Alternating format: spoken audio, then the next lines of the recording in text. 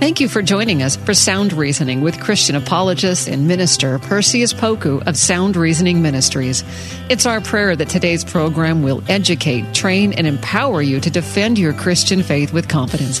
Perseus has his bachelor's in history and a master's degree in apologetics. We hope you enjoy this time of equipping so that you can answer questions to defend your Christian faith effectively.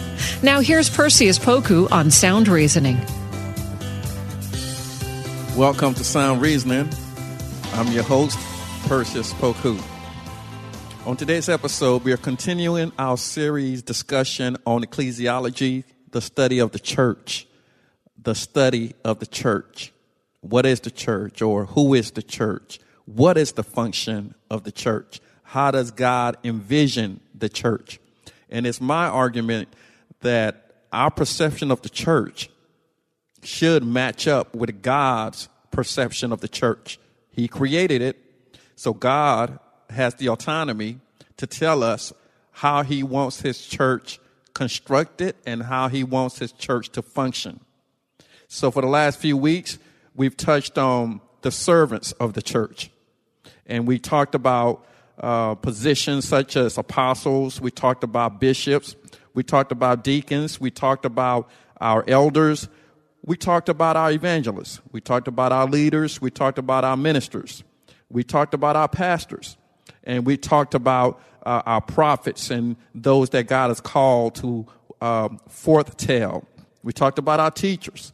And today, we want to talk about the synergism of the church. So we've been talking about for the past few weeks the servants of the church. Now we want to talk about the synergism of the church. And by the word synergism, synergism, synergism of the church, how the church works together or how the church should work together.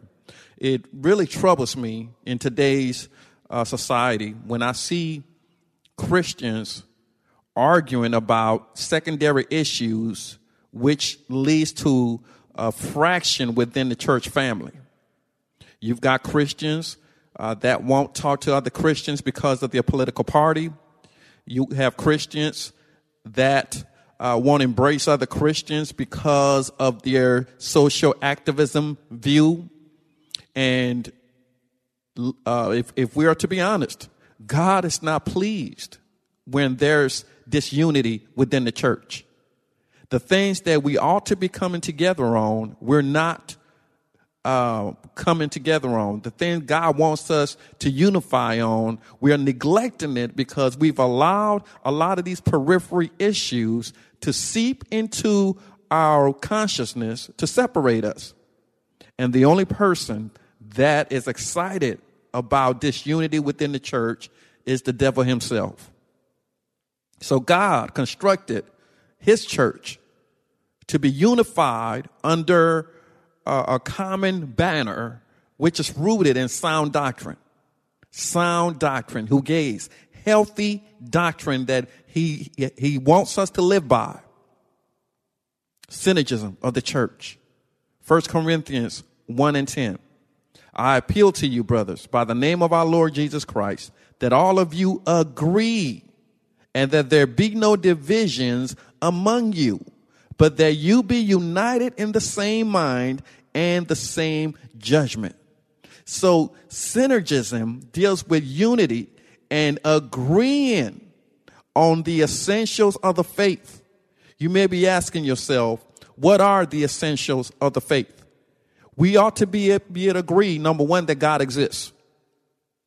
That's number one. Number two, we ought to be able to agree that there's no other way to the Father but by the Son, Jesus Christ, which means Christians can't endorse polytheism, which is the belief in many gods, that there are many gods that exist. There's only one God that exists.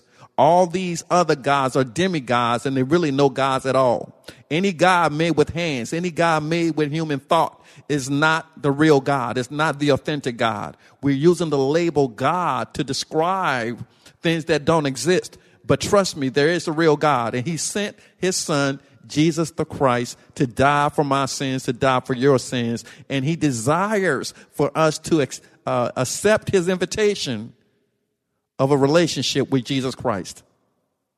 So we must agree that there is a God. We must agree that he sent his son, Jesus Christ. And then we must agree that Jesus Christ came to die on a cross, and that atonement is it's enough, meaning that Jesus' sacrifice on the cross doesn't warrant anyone doing any work to try to save us. There's nothing else needed for salvation. You don't have to work for your salvation. We work because we are saved. We do not work to get saved. We work because we are saved. We do not work to get saved. And we must be clear on that. For by grace are ye saved through faith, not of works. It's a gift of God, lest any man should boast. Meaning that if salvation was based on our abilities, then it would fall short. But salvation is based on what Jesus did on the cross. And we must, through faith, accept that and work work through our faith to please our God. So again, Paul says to the Corinthian church that he wants them to agree, and that they all must agree. We must agree that evangelism is a priority. We must agree that discipleship must take place within the church. We must agree that when we have disputes within the church, that we can all go back to the rule book, which is the Bible. We must agree that members of a church should support the church. We must agree that Christians must get involved in their community, whereas to allow the light of Christ to shine in our communities. These are things we must agree on. And the things that we must agree on, the devil have used some of us to tear us apart. And that should not be. That should not be. Some of us are more closely tied to activism in our politics than we do to ministry on behalf of Christ. And that's not a good thing. So the synergism of the church should work together, rooted in the fundamentals of the scripture, whereby we share the gospel to those around us so that Christ may be glorified. Ephesians 4:3. Eager to maintain the unity of the Spirit in the bond of peace. Again, that goes to that word unity. Paul is eager to maintain the unity of the Spirit in the bond of peace, and he wants those in Ephesus to do the same, to be eager to maintain the unity of the Spirit in the bond of peace. Unity of the Spirit, meaning that the things that the Spirit places on our heart are the things that we are doing. And those in Australia who are Christians, the Spirit is speaking to their hearts in the same way that the Spirit is speaking to our hearts here in America. So it doesn't matter what continent you find yourself on. As a Christian, we have the same Spirit who's speaking the same language, and he's speaking to your heart. That we all must come together. We all must come together and agree that the Bible is the inerrant word of God, meaning that the word of God has no error. We have what the apostles wrote. We have God's word to humanity. We're not looking for another divine word. We're not looking for another scripture. We have everything that we need. The canon has been closed. So as a church, a healthy church looks at the word of God and makes it a priority. The way that we elect officers, we must make sure we look at the scriptures to make sure that we are in alignment with what God's will is. The way that we treat one another, we must make sure that our behavior is consistent with what the scripture is saying. You know, it's radically different for an individual to say they believe in God, but yet refuse to forgive. That doesn't bring about unity. Just because we forgive someone doesn't mean the hurt they caused, doesn't mean that the sin they committed makes them perfect. It doesn't mean we condone the act. You can still love someone and reject a certain act. We can still love someone and reject a certain behavior. So God wants us to forgive. And when you forgive, it doesn't mean you agree with the hurt that they caused. It just means that you have forgiven them just like God forgave you. You take them off the hook of your so-called righteousness, where our righteousness ought to be found in God. And God treats us the same way, in the sense that God, when he forgives us, he's not constantly bringing it up and reminding you of how bad you were. And even though we have messed up, even though we transgress, God still loves us ontologically. So it's important that we unify over the most important things. The most important things are the proclamation of God's word. The most important things are to seek what the Bible says about the things in our lives, what the Bible says about our marriage relationship, what the Bible is saying about our singleness, what the Bible is saying about parenting, what the Bible is saying about saving money and spending money and investing money, what the Bible is saying about our finances. Those are the most important things in this life. It all points back to God. What is God saying to the church?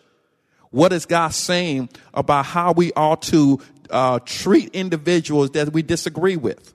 Just because we may have a difference of opinion when it comes to what topics or what subjects are being taught in school, we as Christian, as the Christian family, should not fall out.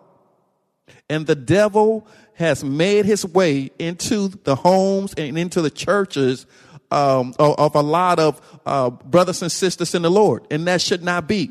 Rightness is not based on race color. Rightness is not based on class. Rightness should never be based on those things. What's right is right.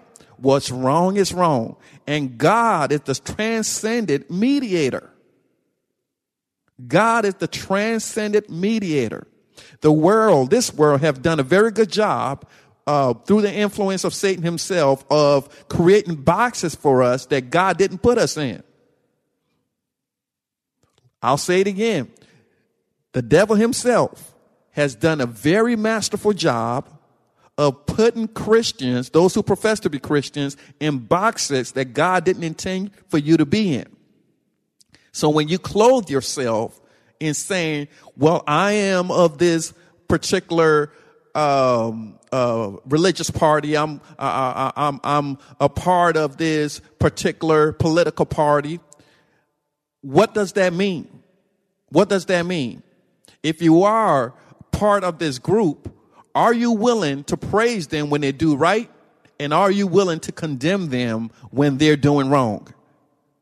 Or are you caught up to the point that you're willing to compromise the things that God has told you is wrong? So unity is the key. Unity is the key. And when the church is unified, when the church is unified, the world sees that unification. The world sees it. This is why they were called the people of the way in the first century. The people of the way, those that were teaching others about the way to heaven, those that were teaching others about the way to have a relationship with the true and authentic God. Those were the people of the way. And we are also the people of the way. Those of us that know Jesus, those of us that believe in Jesus, we are the people of the way.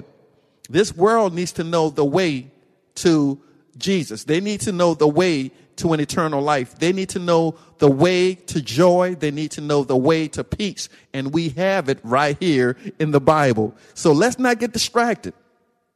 God urges us to be unified on the things that matter.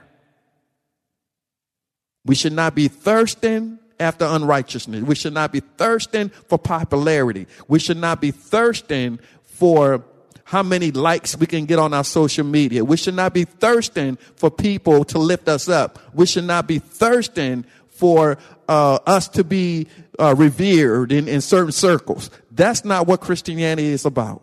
Christianity is about lifting the Savior up. And when we lift the Savior up, he gets all the glory and we get none. And that's how it should be. Ephesians 4, 1 through 6.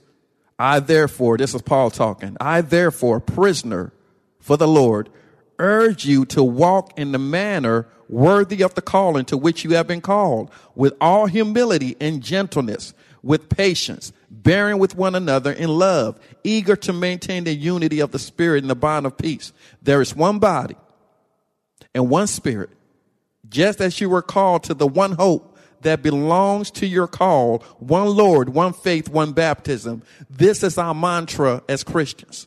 We are one. We are one. The same gospel that was preached in the first century over 2,000 years ago is the same gospel we have today. We're preaching about the one God. We're preaching about the one faith, and we should be preaching about the one baptism. Baptism of the Spirit, which comes from knowing Jesus Christ. All of us have the same access to the same Christ, to the same God, to the same dunamis power that he rose up in. So it's important that we as Christians learn our position, the functionality of the church, if we are going to be effective in our communities, if we're going to make an impact in our communities, if people are going to see the light of Jesus through us, we must learn how to get into that word and find out what God's will is for our lives. And if I'm doing it and you're doing it and sister so-and-so is doing it and brother so-and-so is doing it, then people will see the consistency in the lives of Christians. Let us not allow certain political groups, whether to the left, to the right, to the middle, it doesn't matter. We can't allow politics to siphon our light. We can't allow politics to distract us from the true calling, which is to be about God's business. Our whole existence is to keep working until the Messiah comes back. Let's not be distracted by the left or the right, the red or the blue, or the middle. Let's not be distracted. Am I saying to not get involved in politics as a Christian? No, that's not what I'm saying. What I am saying is, if you are called to get involved in politics, don't compromise your Christian ethics. Don't support things that you know are blatantly contradictory to the will of God. Then secondly, if you are involved in politics, let love reign. If you love individuals or if you love someone, it's very difficult to create and to administer ad hominem attacks against them. Let me say it again. If you love someone, it's very difficult for you to personally attack them and not deal with the issues. What's the issue at hand? Let's take each issue as a church, as a local church, as a global church. Let's take each issue and compare it by the word of God and sift it by the word of God. And let us not fall out as a church family because of the secondary issues that we're dealing with. The primary issues, all of us must agree.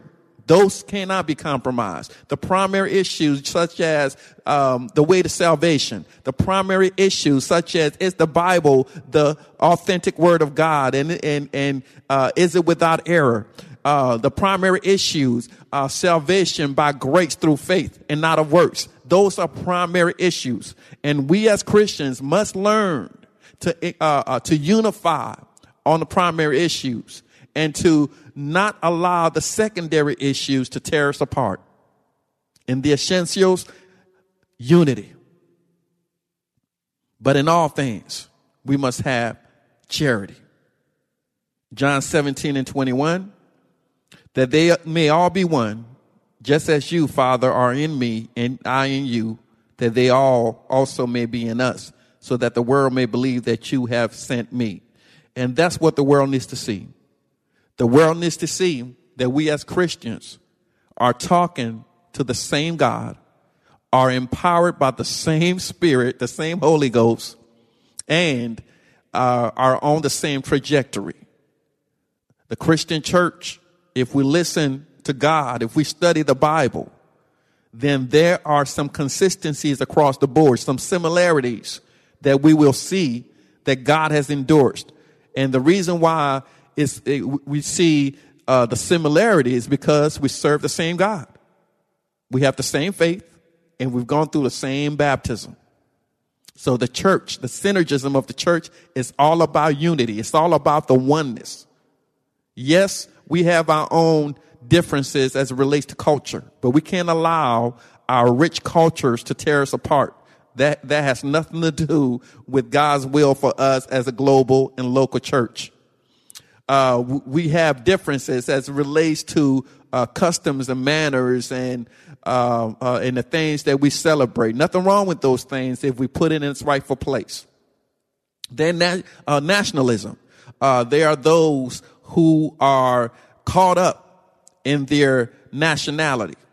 Nothing wrong with embracing your nationality, long as it doesn't usurp your Christianity.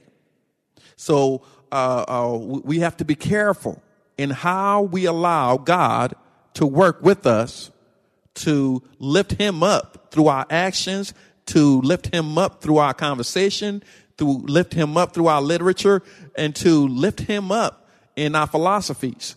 So that's what God is calling us to do. He's calling for us to turn our heads toward him as a church, that he may use us in a mighty way, that ultimately people may hear the gospel and have an opportunity to accept Jesus Christ. That's what the church should be focused on. We are unified, that God may be glorified.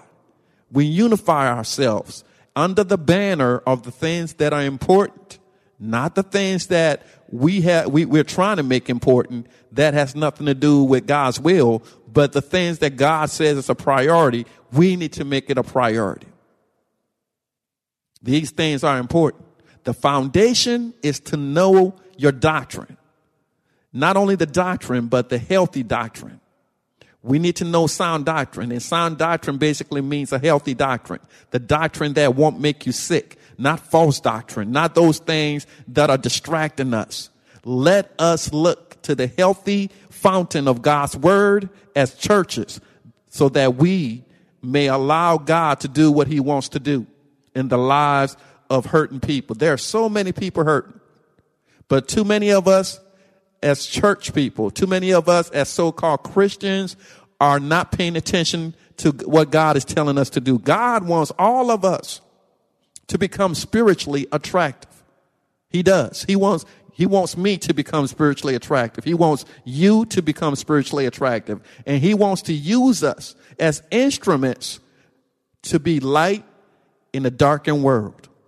And that's what the church should be about. We should be about unity, and we should be about oneness. And the only way we're going to get there is for all of us to make the Bible a priority.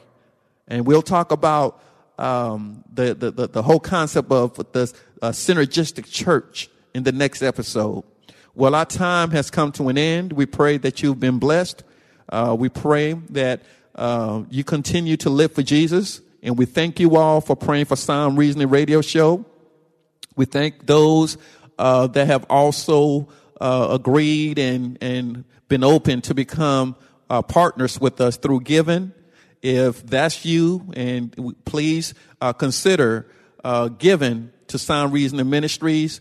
You can give your donation or write it out to Sound Reasonings, P.O. Box 582-306, Elk Grove, California, 95758. You can also go to our website. Remember to always do for the truth what so many people do for a lie. God bless.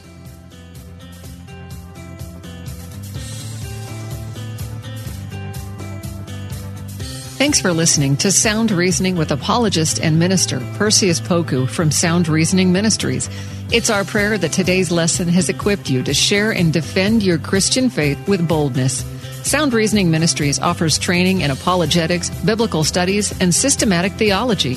Join in on discussions on Facebook at Sound Reasoning Ministries. For more information about the ministry, to send an email, ask a question, or support the ministry, visit online at srministries.org. That's srministries.org. Listen again next week at this same time. And remember, Titus 1:9 says, hold firm to the trustworthy message as has been taught, so that you can encourage others by sound doctrine and refute those who oppose it. Sound Reasoning Ministries, srministries.org. Looking for ways to stay positive? Brighten your day with the Free Story Behind podcast. Hear weekly short stories that showcase true joy, love, and hope. Listen now at lifeaudio.com or by searching for Story Behind wherever you get your podcasts.